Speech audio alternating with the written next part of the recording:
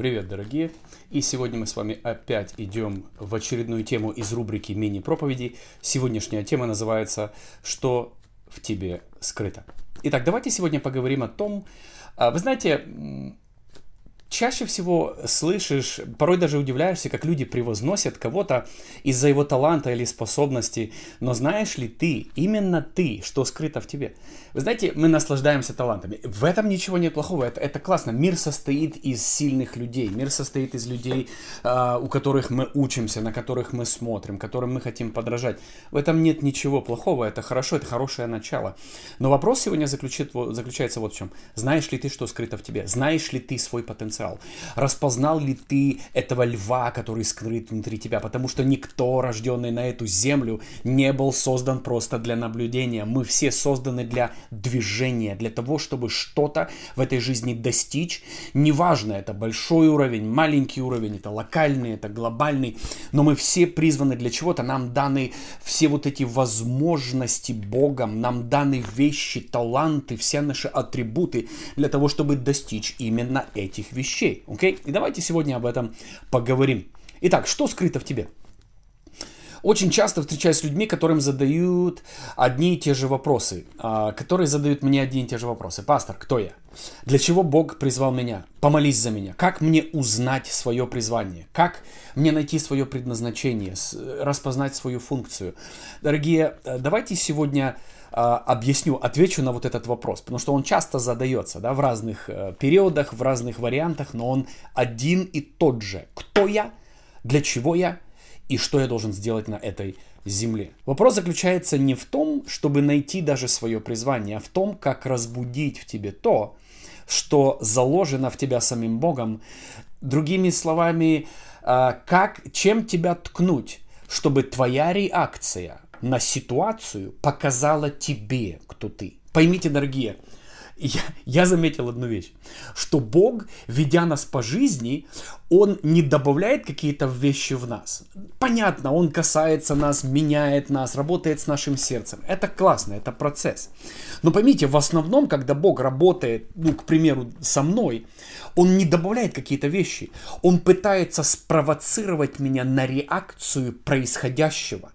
И самое интересное, что во мне должно что-то отреагировать на происходящее, то, что я вижу, слышу, то, для чего я предназначен. И именно эта реакция, она активирует мою функцию. Поймите, семья, чаще всего вот как Бог поднимает людей, как Бог призывает людей. И сегодня мы по Библии быстренько пробежимся, да? В некоторых вариантах, да, надеюсь, может быть, одно место прочитаем, может быть, два, может, не будем. Но вот в чем момент, да, что чаще всего мы видим с вами возьмем даже Библию, что-то происходит, и в основном это что-то, это реакция на вот эти вещи. То есть, возьмем, не будем, вот первый человек с головы, который, да, Гедеон. Когда мы возьмем Гедеона, никто никак рожденный последний в самом малочисленном колене Израиля, по его словам. И здесь же что Бог делает? Бог говорит, иди с этой силой твоей. С какой силой? Ты знаешь, мы копаемся и копаемся. Бог говорит, что Гедеон? Вы все помните, это заезженная история. Что Бог сказал Гедеону? Муж сильный, привет тебе, муж сильный. И здесь реакция. Смотрите, какая реакция. Заметьте, реакция. Гедеон сказал, нет с нами Бога. Бог оставил нас. Где все чудеса, которые мы слышали, которые происходили с нашими отцами, с нашими предками? Ничего нет, мы наказаны. Другими словами, Бог увидел, что в его сердце есть четкая реакция. Это значит, этот человек, поймите, именно не вот эта тряпка, которая лежит и ждет, что-то произойдет.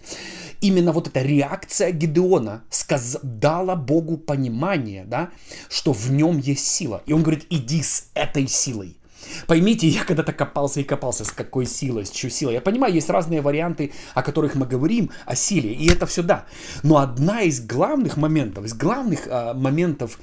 силы, которая проявилась, это именно способность отреагировать и вывести правильные вещи. И что Бог делал? Все, что Он делал, Он провоцировал Гедеона на реакцию. Пойди, уничтожь жертвенник отца. И он говорит, не могу, сделал ночью. И опять реакция. Потом Гедеон был спровоцирован на что? Он услышал сон, и он понял, что он должен сделать. Другими словами, и он Почему Гидеон стал Гидеоном? Почему он достиг этих вещей? Потому что он больше не смог терпеть, что творят враги, как они оббирают, как они уничтожают. И Бог говорит, вот именно такой дух, именно вот этот человек мне нужен. Поэтому, семья, сейчас point или момент вот этой темы, заметьте вашу реакцию. Иногда Бог производит какие-то вещи в вашей жизни, или допускает даже очень неприятные вещи не потому, что он хочет ранить вас, а потому, что он хочет спровоцировать тебя и меня на реакцию. Семья, у меня то же самое. Мое призвание началось с моей реакции на религию, на людей, которые уничтожались, на парней, которые были осуждены религией, и тебе прощения нет, и человек пошел, жизнь закончил самоубийством. Дорогие, мы должны понимать, что вещи, которые вот происходят с нами, это не просто так. Очень часто в этих вещах, в этих моментах Бог ищет твою реакцию.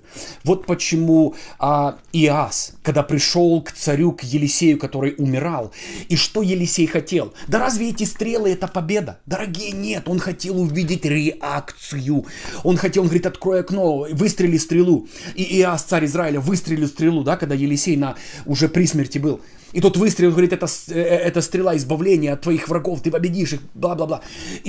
И получается, что... А теперь он говорит, бей по земле. Что Бог хотел сделать? Что Бог через Елисея хотел с Иоасом сделать?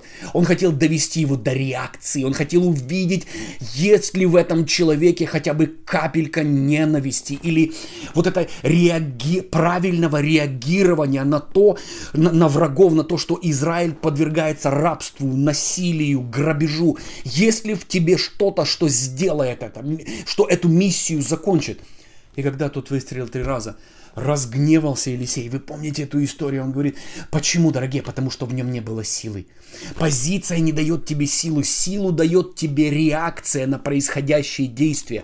Я хочу задать тебе вопрос. Твоя сила, ты думаешь, твоя сила в помазании? Ты думаешь, моя сила в помазании? Это инструменты, семья, помазание, функция. То, что я сейчас вот говорю, это инструмент, основанный на моей реакции на происходящие вещи, на моей реакции того, что Бог призвал меня, и Он дал мне увидеть религию, как она насилует, как она уничтожает личность, как она раздавливает потенциал, как они грабят людей от потенциала, как они управляют, манипулируют, контролируют. И на почве этой реакции я стал кем я стал, и я делаю то, что я делаю. Поймите это. И если вы не поймете вот этот секрет правильного реагирования на вещи, которые Бог провоцирует, Он прямо провоцирует тебя, поймите. В основном я могу вам называть Библию историю за историей. Все были спровоцированы. Да? И давайте пойдем дальше. Однажды я видел, как из спокойного культурного мужчины сделали злого монстра в 1 минуту. Сидит. Почему? Потому что во время то, как он со своей женой кушал, да, в ресторане, подошли несколько пьяных подростков и начали приставать к его жене. И что получается? И когда я это смотрел просто по записи, знаете, на телефоне снимают и потом выставляют на YouTube. И вот эти нарезку вещей, да, когда и сидит культурный мужчина со своей женой, я не знаю, по какому-то поводу они просто в ресторане общаются. У него, конечно, жена симпатичная. И получается, пьяные подростки пристают. И что получается? В 1 секунду этот парень разметал. То есть, и я такой, вау. Знаете, и Бог начинает мне говорить, пойми, что иногда мы даже не знаем, что скрыто в нас, пока Бог не спровоцирует вот какой-то момент, когда Бог не позволит каким-то вещам произойти. Вот почему обетованная земля была населена гигантами, потому что Бог хотел увидеть, насколько Израиль хочет обетованной земли, насколько ты мечтаешь быть в моем. Вот почему Бог делает обетованную землю так сложную для достижения, чтобы твоя победа была сладкой. Все, что досталось нам легко, бесплатно, знаете, нечаянно, мы не ценим, но мы ценим теми вещами, за которые мы уплатили цену. Мы ценим вещами, за которые мы отдали полжизни. Вот почему Бог поднимает цену. Поймите, Бог не дает нам, Он дает нам то же самое, Он просто поднимает цену. И когда я увидел, что какие-то вещи, вот, которые Бог предлагает мне достигнуть, они настолько дорогие для меня, они настолько для меня ценные. Моя жизнь — это цена, все, что во мне есть, моя функция, функция, это моя цена для достижения этой цели. Мне даже интересно, почему? Потому что достигнув, это будет так сладко. Этот пояс чемпиона, он такой приятный. Не потому, что тебе его подарили, или ты купил в магазине каких-то побрякушек и погремушек этот пояс. Этот пояс ты достиг, ты добился, потому что ты прошелся через массу победителей, которые держали этот пояс, и ты взял его. Вот почему он приятный, семья. Реакция. Итак, заметьте, что скрыто в тебе. Вскрывается иногда атакой на тебя, иногда провокацией того, что происходит. И Бог позволяет тебе быть там. Бог позволяет тебе увидеть Голиафа, который материт Израиля, тебе, который хулит народ Бога, который опускает Бога. Тебе позволено это увидеть. Почему? Чтобы увидеть, готов ли ты сделать то, что ты сделаешь. И единственный из всего войска Израиля правильно отреагировал это Давид. Он сказал: я не позволю этой нечистой субстанции хулить Бога и его детей. И он пошел, не только поразил его, он его же мечом отрубил его же голову. Поэтому вы помните, дорогие, поймите, вся Библия, когда вы начнете читать, вот в свете того, что я сейчас говорю, вы будете удивлены, насколько вся Библия это брошенный вызов и наша реакция. Брошенный вызов и наша реакция. Это брошенный вызов в нашу жизнь и наше поведение, когда эти вещи происходят. Okay? Итак, вспомните Иова. Бог бросил ему вызов и был убежден, что, знаете, помните, как Бог допустил и дьявол бросил. Поймите, что реакция Иова показала Богу, что было в Иове. Да?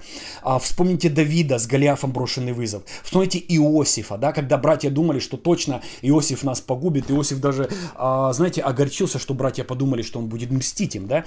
То есть Иосиф прошел свои вещи. Вот реакция, да, смотрите, братья были убеждены, что стерли своего брата, поймите, стерли, они его зарыли в яму, продали в рабство. Они думали, что все, от Иосифа больше ничего не осталось. Вот, папа, одежда, они ее в крови животного вымазали и сказали: наверное, погиб твой сынок. Они не понимали, что именно вот этот брошенный вызов и достал из Иосифа царя, достал его предназначение из него. Итак, дальше идем, да, когда мы идем, например, бесплодие Анны. Возьмите Анну, далеко не надо идти. Анна, которую не было, что ее реакция, семья, у нее не было ребенка. Другая уже свернулась и сказала: ну нет ребенка, так нет. Но реакция Анны, она кричала, она вопила. И в тот момент, когда она сказала: если дашь мне сына, я отдам его тебе, моментально забеременел. Поймите, семья, что иногда вот эти брошенные вызовы, ты думаешь, это... Некоторые люди говорят: о, я родился с такими негативами в жизни. Ты не представляешь, ты родился с привилегией брошенного вызова в твою жизнь. Некоторые люди, у них все гладко, все классно, и тебе так хочется быть, чтобы у тебя было, но тебе не досталось это, мне это не досталось. Мне с детства был брошен вызов. С детства был брошен вызов, безотцовщины, там много чего было, дорогие, брошенный вызов, которые и сделали меня мной. Моя реакция на жизнь произвела во мне этот плод, который вы сейчас видите и слышите. Поймите, семья, это есть принцип того, как Бог достает вещи, скрытые в тебе. Поэтому, когда против тебя выходит что-то, принимай это с радостью, как Иаков говорит, потому что именно вот этот удар и произведет в тебе какое-то определенное терпение, плод, выносливость, которая и сделает тебя тобой. Поэтому не бойтесь это, принимайте это. Дальше не буду идти, вы знаете все эти случаи в Библии, их массы. Секрет, дорогие, в брошенном нам вызове и тем, что мы с этим сделаем. Пожалуйста, внимательно подумайте, что, знаете, как мне нравится, знаете, люди говорят: Андрей, ты это не можешь, ты это не можешь. Мне так внимательно интересно послушать, что они говорят, что я не могу, и потом это достичь. Мне сказали: ты туда не поедешь, поехал, ты это не достигнешь, достиг. Дорогие, поймите, ты никому ты не нужен, тебя никто слушать не будет. Дорогие, если бы вы знали, что говорили в мою жизнь, естественно, люди, которые сейчас имеют доступ к моему служению, призванию, они не знают моих первых шагов и моей реакции, но именно я говорю вам о той тайном времени, которое никто не видел в моей жизни.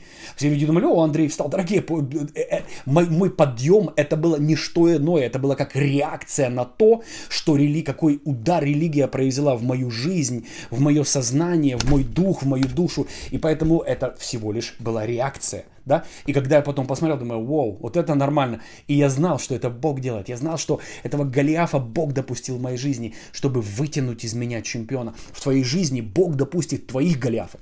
Он допустит твои проблемы, Он допустит твои бесплодия. Неважно, что будет допущено. Но в конце концов, цель этого, чтобы не унизить тебя, и чтобы сделать так, нет, так нет. А чтобы ты сказал, Бог, вот ты мне дал, если ты это, я отдаю тебе. Отреагируй правильно, и ты увидишь вход в свое призвание. Вспомните Давид и Сион. Давайте прочитаем это место из Библии, очень быстренько. 2 Царств, 5 глава. «Царь и его люди пошли на Иерусалим против живших там иевусеев. Иевусеи сказали Давиду, ты не сможешь войти сюда, даже наши слепые и хромые могут отогнать тебя». Они говорили так, потому что думали, что Давид не сможет вступить в их город. Если вы знаете, город Иерусалим, это стены, это неприступная крепость, дорогие. Давид потом Сион сделал своим городом, назвал своим именем, начал жить там. Почему? Потому что это досталось ему так дорого. Очень много лет по истории он пытался завоевать этот город и не мог. Над ним смеялись, потому что это была крепость. Это была крепость. Но Давид взял крепость Сион, и эта крепость стала городом Давида. Представляете, твое имя будет привешено на крепости, на которой якобы тебе все сказали, ты взять не можешь. Дорогие, потом наши имена, опять же я говорю в кавычках, они становятся, они привешиваются на те места, которые нам говорили, что мы не можем взять. Дорогие, Давид поверьте, согласитесь, Давид очень много чего завоевал. Но почему именно в этом городе это стал город Давида, это стал дом Давида, это стала его крепость? Почему? Потому что, наверное, не было ничего дороже, ничего жесточе, чем вот эта вот битва не было. Это самая была жестокая битва его жизни. Это наверное, самое дорого досталось ему это. Вот почему его имя там и находится. Давид сказал своим людям, если вы хотите, смотри, но Давид взял крепость, и эта крепость стала городом Давида. В тот день Давид сказал своим людям, если вы хотите разбить иевусеев, то идите через водяной туннель и убивайте слепых и хромых врагов Давида. Давид разозлился тут точно. Поэтому говорится, слепой и хромой да не войдет в храм. Давид поселился в крепости и назвал ее городом Давида. Он застроил землю вокруг и построил место, которое называется Мила. Также много домов внутри города. Давид становился все сильнее и сильнее, потому что Господь Бог Всемогущий был с ним. Вот, дорогие, реакция. Этот вызов, который бросили Давиду иевусеи, был настолько серьезен, что Давид после победы даже назвал его своим городом. Иевусеи достали, поймите, вот этот брошенный вызов достал из Давида чемпиона. Голиаф достал из Давида чемпиона. Я хочу задать тебе вопрос, что достает из тебя чемпиона сейчас? Что тебе брошено? Безработица? Нищета? Болезнь? У тебя нет, ты не можешь выйти замуж, ты не можешь жениться, у тебя нет детей. Какой вызов брошен тебе? Что он? Он тебя свернет? Тебя он скрутит этот вызов или выведет из тебя чемпиона? Как ты отреагируешь на это? Брошенный вызов обычно вскрывает наши слабые стороны, семья. Или те стороны, где нужен прорыв или прогресс. Брошенный тебе вызов или сломит тебя, как большинство людей, к сожалению, или сделает из тебя чемпиона и победителя. Смотрите. Если бы не каждодневные брошенные вызовы, которые мне постоянно бросают вызов, да, я никто, значит, я кем-то стану. Ты ничего не достигнешь, значит, скоро чего-то достигну. Поймите, семья, это не что иное, как Бог допускает вещи, чтобы активировать в тебе чемпиона, достать из тебя это. Вы знаете, немного прожив попозже, я понял, что я состою из реакций. Я состою из брошенных вызовов и реакции на них. Брошенных вызовов и реакции на них. Чем больше брошенных вызовов, тем больше активируется во мне реакция и выводится из меня то, для чего я рожден и предназначен. Брошенный кем-либо вызов выведет тебя из комфорта, заставит тебя задуматься, почему мне это сказали. Никогда не бойся, когда кто-то бросает вызов. Наоборот, благодари Бога, что Он допустил ситуацию в твою жизнь, которая разбудит в тебе, что, скорее всего, удивит даже тебя самого. Вы знаете, то, что вышло с меня, удивило меня самого. То, что начало происходить вокруг меня 15 лет назад и происходит, да, и удивило даже меня самого. Я думаю, Господи, что это? Он говорит, твоя правильная реакция на брошенный вызов. Нам всем в жизни нужен брошенный кем-то вызов или чем-то вызов.